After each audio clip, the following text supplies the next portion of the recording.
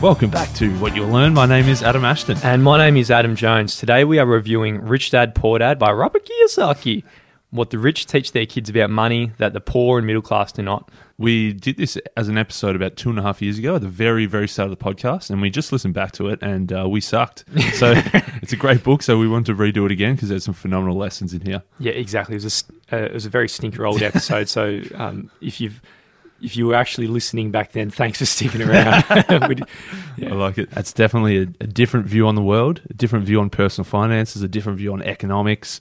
Very popular book. One of the first books I read that really changed the way I look at things. It really slaps you up if you haven't really come across this kind of content before, and personally really changed the way I look at managing your own personal finances. Definitely. It's a bit cheesy and it's a bit... some of the stories, I'm not sure how true they are, but it really does take you for a ride in terms of really showing you a different side of the world. Now, at the age of 9 years old, Robert Kiyosaki had the privilege of learning finances from two dads. One was his biological dad, and the other one was his best mate, Michael's dad.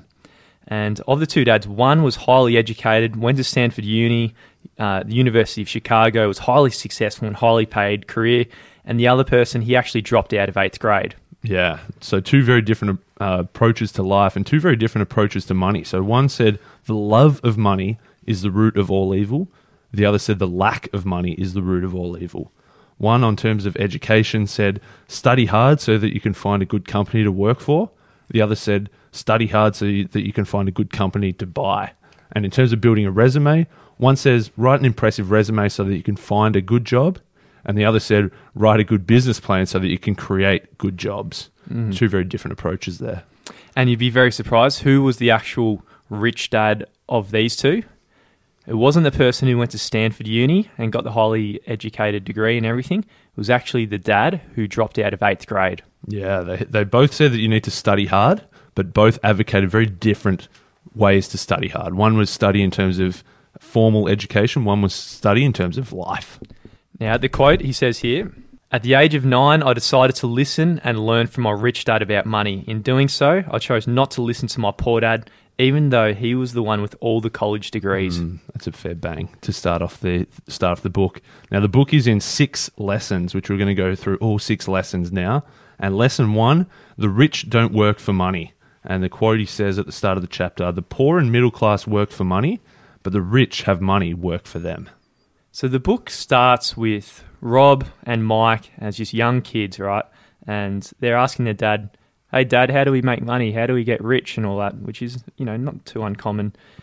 And the biological dad says, "Why don't you go and speak to Mike's dad about making money? He's the one driving around in all the Lambos, owns construction companies. He's loaded." Yeah. So they went to Mike's dad and they said, "Well, can you teach us to be rich?" And he said, "Okay, if you work for me, I'll teach you. I'm going to pay you 10 cents an hour, take it or leave it." And what he got him doing was 3 hours on a Saturday morning, sweeping the floors and stacking the shelves for 10 cents an hour. This is, 50, 60 years ago, but even then, that's hell of not a lot of money whatsoever. It's not a lot of money at all. So when they went home and told, "Hey, poor dad," I didn't call him poor dad. He was a poor dad though, and told him, "I'm only getting paid 10 cents an hour." The poor dad straight away, he cracked it and said, "Look, Rob, your time's worth at least 25 cents an hour. You have to go get a raise. This is just completely unfair. You're getting taken advantage of." Yeah, so Rob went to speak to Rich Dad. He said, "Can you give me a raise?" And Rich Dad said, "This is not bad. In less than a couple of weeks, you sound like most of my employees." Now, most people get to this point, but we get to this point when in our mid-20s, after you've had your degree and everything. And this point is where you get pissed off about what you earn, so you blame your boss and you go and ask for a pay rise, and he is the big problem, or she is the big problem. Yeah, we try to blame our boss, or we try to blame our government for taxing us too much, or we try to blame the economy. We're externalizing this blame and trying to find somebody else that we can put the blame on rather than just looking at ourselves and thinking, what can we actually take responsibility of and do to look after ourselves? So Rich Dad told them, "You better change your point of view. Stop pointing at me and thinking I'm your problem. Then you'd have to change me. If you realize that you're the problem as the employee, then you can change yourself, learn something, and grow wiser." Yeah, I think that's a great lesson there, man. Trying to internalize the problems rather than just trying to externalize that blame. And another lesson, he says that each push, every time you get pushed around, life is saying, wake up, there's something that you need to learn here. So the kids were getting pushed around, and rather than just trying to push back, they need to think, what is the lesson here that I need to be learning? So if you're listening right now and you're not happy with what you earn, this is life pushing you, is what the book's really saying. You're getting pushed around, and life is telling you, wake up, there is something I want you to learn. Yeah. And if you learn life's lessons when you get pushed around as such, you're going to do well. And some people do one of two things. You either let life push you around and you just accept what you're getting pushed at. But some people out there, they push back against their boss, against their job, against their husband, or against their wife. So life pushes all of us around. And some people give up and other people fight back. Deep down, we're all pretty terrified of taking risks. We really want to win, but the fear of losing is greater than that excitement of winning. So deep down, we want to do something big, but we really don't go for it. So instead, we decide to play it safe and do what the kids are doing and just try and fight back in a small way rather than taking that big risk. So Rich Dad said, if you don't learn this lesson, and he pointed to a lovely employee of his and said, you'll end up like Miss Martin over there. Poor Miss Martin. Poor Miss Martin. He says, I want to expand your point of view so that you can see what most people do not have the benefit of seeing because their vision is so narrow. And most people never see the trap they're in. And the trap he's referring to is this whole idea of the rat race. Yeah, and the trap is that you get up, you go to work, you pay your bills. There's probably not much money left over, so you've got to get up again the next day and go to work again the next day.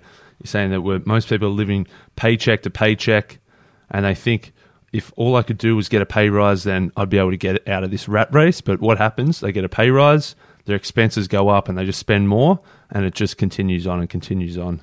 It's this fear of not having enough money that motivates them to work so hard and trade all their time to earn more. But then it's the greed that makes them spend all the money they earn. So all their time goes towards earning money out of the fear, and then all the money goes toward buying shit they don't need out of the greed. And this is a terrible cycle they find themselves in, and this is like the rat race. Whether you get paid weekly, fortnightly, monthly, whatever your pay cycle is, at the end of the pay cycle, you're feeling like the fear that you're going to run out of money and then you're not going to have enough money. Then you get paid and you think, oh yeah, I've got so much money. And that's where the greed kicks in and you go out and buy more stuff. And it's just this never-ending cycle of greed, fear, greed, fear, greed, fear. And that's the rat race. Now, the hardcore way that Rich Dad really taught him this lesson now. So now they were at the start, they're getting paid jack shit. Yeah. Now he said, we're going to make you work for free. Yeah. So this is really taking the fear out of that equation, out of this race and the cycle. And then it made them have to really come up with new inventive ways of making money and not blaming the dad for them not earning anything. Yeah, they went in to meet with him to ask for a pay rise, and instead they got told to work for free. So what he said, that if you're not working for money, you need to find something else to get out of the job. So they still had to go for their 3 hours every Saturday morning. But if they weren't making money, they had to look around for something else to get out of the job. And what they found, now that they weren't earning anything, their brain had to start scanning and actually working to find new ways. And their brain started taking in new information about the world, and they actually picked up on something that they found. So what they found was Miss Martin was cutting the backs off the magazines and chucking them in the bin, because once the magazines were done, they were useless. They couldn't sell them anymore. The new weeks had come in, so they had to just chuck the old ones. And so what little Robert said was, hey, if you're chucking these out anyway, can we just take them? And they said, yeah, you're not allowed to sell them though. It's illegal for us to sell them. So what they thought was, let's set up this little comic book library in our bedroom. We'll charge kids 5 cents each to come in and spend the hour looking around the comic book library. And all of a sudden they had a very good business model just at the very young age, because they learned not to blame the dad and the boss for the money. They took responsibility, came up with their own ways of finding ways to make money, and then they were very rich little kids. Yeah, I think there's probably a little bit of salt and pepper on this story here, and I don't know if it's 100% factually accurate, but I think it's a good lesson to think that rather than just constantly looking for, a pay rise is going to solve my issues, look around for what else you could do to take a bit of responsibility back for yourself and try and do something a little bit differently to what most people are doing. So that's lesson 1. The rich don't work for money. The rich let money work for them. Great lesson, I think, and that's where the big slap in the face for a lot of people are out there. And now lesson 2, why teach financial literacy? It's not how much money you make, it's how much money you keep. Definitely. So Robert said he retired at the age of 47. And most people would be thinking, oh man, retirement age is now like 67 or 70 years old. By the time we get there, it's so far away. How did this guy manage to retire at 47? And what Robert said, look, retiring doesn't mean I'm never going to work again. It just means I get to choose if I work or not. And I get to pick the projects and pick the things that I want to do rather than the things that I have to do. It's like watering a tree and then it eventually grows by itself by passive income revenues, which we'll be getting into a bit later. And it all comes down to this idea of financial literacy. Now, if you're going to go out and build something as big as the Empire State Building, you need some very big, deep, and strong foundations to carry such a big building.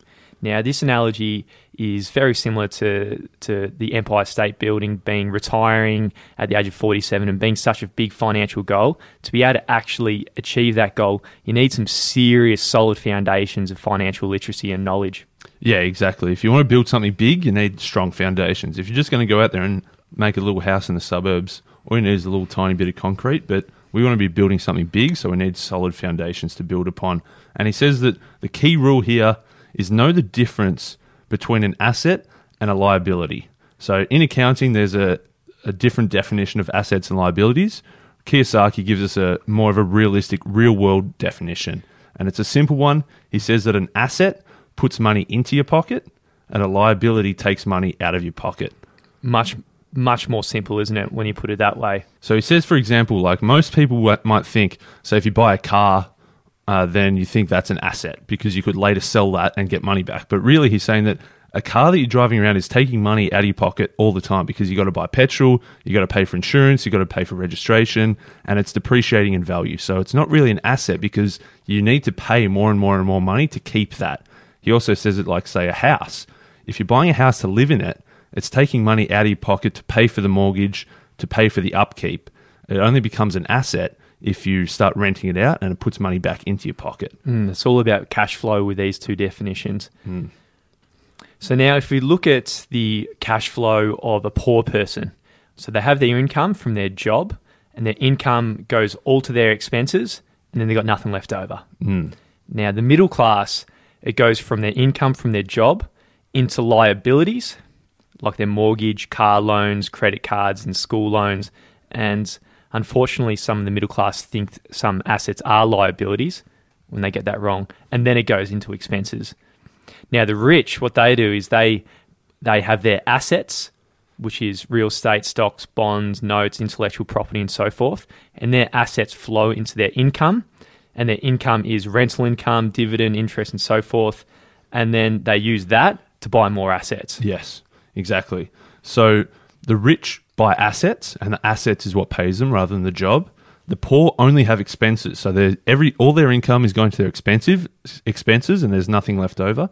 And then the middle class, they buy liabilities that they think are assets. So they take out a loan to buy a car, they take out a loan to buy their house, and all they're doing is then paying off those liabilities and then paying off their expenses. They're never really getting anything left over to build true assets. And he's saying, you're never getting those assets that is going to give you income later on. And this is a simple equation of why the rich get richer out there, is because they have assets and they grow, and then the income from the assets go toward more assets that gives them more assets to give them more income, and then they get richer and richer and richer. And then the middle class, however, as their wages increase, so do their taxes, and their expenses also increase because they start buying shit they don't really need as well as their salary increases and so forth. So they're just struggling. Yeah, definitely. He says the middle class are working for everybody else and never for themselves. Like, they're working for a company, for their job to get their income, which makes the shareholders rich. They're paying the government in their taxes. That's making the government rich. And their liabilities, they're paying the bank. That's making their bank rich through their mortgage and their credit cards. And they're never really working for themselves to buy those assets. Now, he's got a story here of the typical young couple, and I personally know probably, 5 people who I could just name straight away who fit this mold, and probably everyone does if you listening aren't one of these yourself. But what people typically do is they're a young couple, they go out there and then they'll buy a mortgage. Now, they've got a huge loan on that, so then they might use the credit card to buy the furniture for the mortgage. with this belief that the mortgage is always going to go up and up and up. So that means they can use the equity out of that to put that onto their credit card and so forth. But then all of a sudden a baby comes along and some of their income has to go toward the baby. And all of a sudden they're just barely keeping up with the amount of debt that they're in, whether it's their credit card or their mortgage or whatever. And then they're pretty much a slave to their job because their income has to service all this different debt that they've taken on. Yeah, it's very easy to get trapped up and just keep on that cycle and never really get off it. And he says that also, like, say, we've said that buying your family home, he's called that a liability. I can see why it would be seen as an asset. But the real issue, he says, is that you never really pay it off. You never really own it, because what happens, say you buy your first house and say it's a $300,000 house. And what happens is you pay a little bit off, pay a little bit off, pay a little bit off. You get a pay rise at work and you think, I'm having a kid now. How about we upgrade? Let's buy a $500,000 house. So then you've got a $500,000 house and then you pay a bit off, pay a bit off, pay a bit off. And then you upgrade again, you have a few more kids, get another pay rise, and you think, okay, let's get an $800,000 house. So really, you're never actually owning that asset. You're never getting to the end point where you've got no debt. It's just getting a liability that gets bigger and bigger and bigger and bigger indefinitely. Yeah, and houses don't always go up in value. And I think the big one here, which I found interesting, was the missed opportunities for having all of your money tied up in a house. I mean, if you got such a big loan and all your income has to go that way, say if a huge deal of a lifetime comes up in a different area of life, there's no way that you can start pointing some capital toward this awesome new opportunity. It has to go toward that house that you've tied your whole life into. Yeah, exactly. Kiyosaki's advice is to first buy other assets that are going to generate more cash flow. They're going to be putting money and income into your pocket and use that to pay for the house. So it's a very simplistic and easy thing to say, but I think it's a better approach than just riddling yourself with debt forever and ever and ever. So that was lesson 2, why I teach financial literacy, and it's all about assets and liabilities and how they work for the lower, middle and upper classes. Now, lesson 3 is mind your own business. And it says the rich focus on their asset columns whilst everyone else focuses on their income statements. Yes, it's two very different things to be looking at. So as we said before, you've got assets and liabilities and you've got income and expenses. The poor and the middle class are constantly trying to build up their income. So they're trying to get a better job, they're trying to get a pay rise to focus on that income, whereas the rich are constantly focusing on their assets. So by building assets and building more assets, obviously that builds income as a byproduct of that. But it's more important to focus on those assets rather than just that income. So he's got really practical advice here. He says you can really keep your day job, but keep your expenses really low, reduce your liability so then you got more surplus cash, and then point this cash toward assets that can actually bring you more income and passive income on the side. Yeah, very important. Very important. Don't just go out there and quit your job and think you're going to find assets. You need that money to buy the assets. And obviously the way to do that, keep your liabilities low, keep your expenses low, use any excess income from your job to buy assets, which is going to eventually build up and can eventually replace that income. The different assets he says you can buy are things like businesses that don't require your presence, stocks, bonds, income generating real estate, notes, royalties from IP, and pretty much anything that produces income. He says that you should get assets that you love. He loves real estate, so that's why he's most keen on real estate, and that's what he focuses on. If you love the stock market, focus on that because that's where you're going to give more energy. If you love business, focus on that because that's where you're going to give the most energy to. So there's a whole different array of assets that you can choose in this world, and if you're really going to choose the best ones that suit you and really get the most out of them, you really need to develop up your financial IQ, and it comes of 4 different areas. The first one is accounting, so financial literacy and reading and understanding financial statements and things like this. The second is investing, so this is the science of making money. The third is understanding markets, so you need to understand the science of supply and demand. You need to understand the technical aspects of a market. You need to understand that some things are emotionally driven and some things just through emotions end up being bubbles and they're really high. So you need to understand not to buy then and understand when it's actually at the bottom. So it's a good time to buy and so forth. And of course, you need to understand the law. You don't want to break the law and end up in jail. Yeah, no, certainly. And they're 4 important things of your financial IQ. You shouldn't just listen to a podcast like this or read a book like Rich Dad Poor Dad and think, I'm just going to go out and buy some assets. You probably need to build up your financial IQ to make sure you do it properly. So that's lesson 3, mind your own business.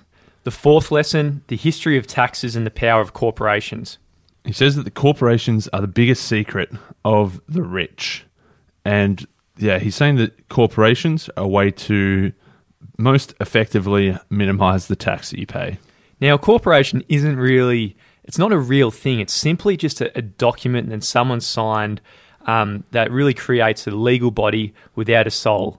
But using it, the wealth of the rich is really protected through the corporations and limited liability and all these kind of aspects. Yeah, definitely. Again, if we think back to the two different views of rich dad and poor dad, rich dad calls the government workers a pack of thieves, just trying to steal the money that he's built up. And poor dad says that the rich are just greedy crooks and they should pay more taxes. So obviously two very different approaches to it. But I think everybody wants to minimize their taxes, yeah. Absolutely. Now, the way the money flows for those rich who have corporations, it goes from their assets to their corporation income to their personal income. And their personal expenses are to their corporation expenses. And by doing this, they don't really have to pay any tax because all their personal expenses are actually written down as company expenses, which are tax deductible. Yeah, so the difference is that when we're employees and we're getting paid in post-tax money. So our income is being taxed, we get what's left over, and then we buy expenses with our post-tax money. So after tax, we're paying for expenses. Whereas with a corporation, the expenses are actually pre-tax. So the expenses come off the corporate expenses, which reduces the corporate's income. So you're buying the expenses first, and that reduces the amount of income, and then you get taxed post that. So the difference there is that for an individual, you're getting your income, which is already taxed, and then making the expenses, whereas for the corporation, the expenses come first and the tax comes second. So that's lesson 4. It's about the power of corporations and really paying less tax. I mean, if you look at the big corporations in the world, they pay jack shit tax. A lot of them. Oh, definitely. Especially the tech ones. Yeah. The lesson 5, the rich invent money. Often in the real world, it's not the smart who get ahead, but the bold. Yeah, there's a few sick quotes here. We all have tremendous potential and are blessed with gifts, yet the one thing that holds us back is some degree of self-doubt. Another one, financial genius requires technical knowledge and courage. I mean, it takes a lot of courage to invest in something because usually the best investments are the ones that nobody else are in. If everyone else was in, you'd probably find that it's actually overpriced. So if you actually, say if the whole market's dropping and everything's dropping, you're really catching a falling knife because no one else thinks this is a good asset. So if you got the balls to actually catch the falling knife and buy something at its lowest point, then you're probably going to end up being one of the better investors in the world. Yeah, he says you need bravado, cunning, balls, tenacity, whatever you want to call it. The future belongs to the people that have that rather than the people that have the best school grades because they're two very different things. So Rob says the world is always handing you opportunities of a lifetime every day of your life, but usually you fail to see them, but they're always there. And the more the world and the technology changes, the more opportunities there will be to allow your family to be financially secure for generations. But great opportunities are not seen with your eyes. They're really seen with your mind. And again, it comes down to this bravado and cunning and boldness to actually jump and take these opportunities that are handed to you. Yeah, he says right now is the most exciting time to be alive. I'd rather be welcoming change than fearing it. So every day, every single person listening to this has an opportunity of a lifetime in front of them somewhere. The thing is that most people fail to see it. So the opportunities are always out there, and we need to first recognize them, and then second, obviously, have the courage to act upon them. So that was lesson 5, man. Lesson 6 is work to learn, don't work for money. So job security meant everything to the educated dad. Learning meant everything to the rich dad.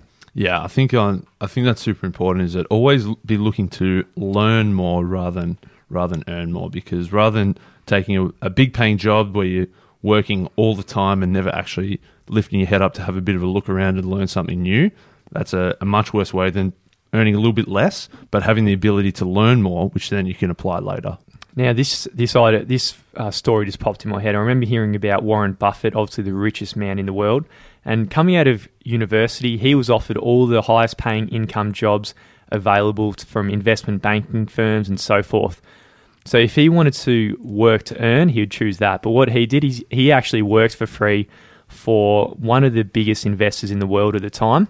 He saw that as a better investment of his time in this space because he was learning from the very best, getting mentored, and not only that, was building relationships with all these and relationships and contacts, which ended up making him more able to earn a lot more money in the long run. Yes, I like it. What Kiyosaki says, some important skills to learn are sales and marketing. So he says that like the ability to sell, to communicate to other people, it could be a customer, an employee, a spouse, or a child, just selling a product or a service or just an idea. That's the basis of personal success, he says. So if you can go out there and do a year working a sales job, you're probably not going to earn a whole lot at the start because you're going to be no good at it. But by the end of the year, you will have learnt a hell of a lot that's going to be very, very beneficial for you over the next 4 decades of your career. He says there are highly educated people out there who are only on less than 100 to 150 grand a year, so highly educated doctors, masters, professors, and so forth. But if they only learnt this one skill of how to sell, they're only that one skill away from serious, serious riches. Now, this idea of sales and marketing, this can help everybody. And he actually recommends that every single person goes out there and spends at least 1 year in some kind of sales job where they can actually master this skill.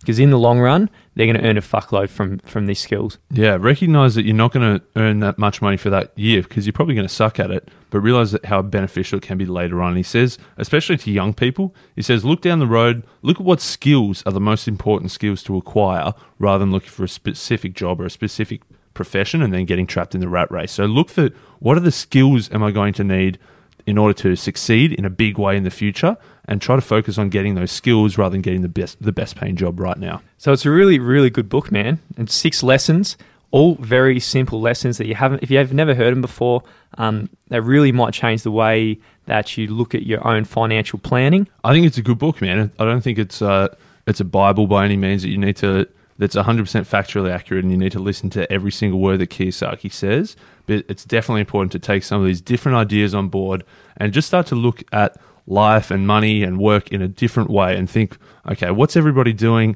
Is that right? Or should I be trying to inject a few of these different ideas into there and start to look at things in a different way?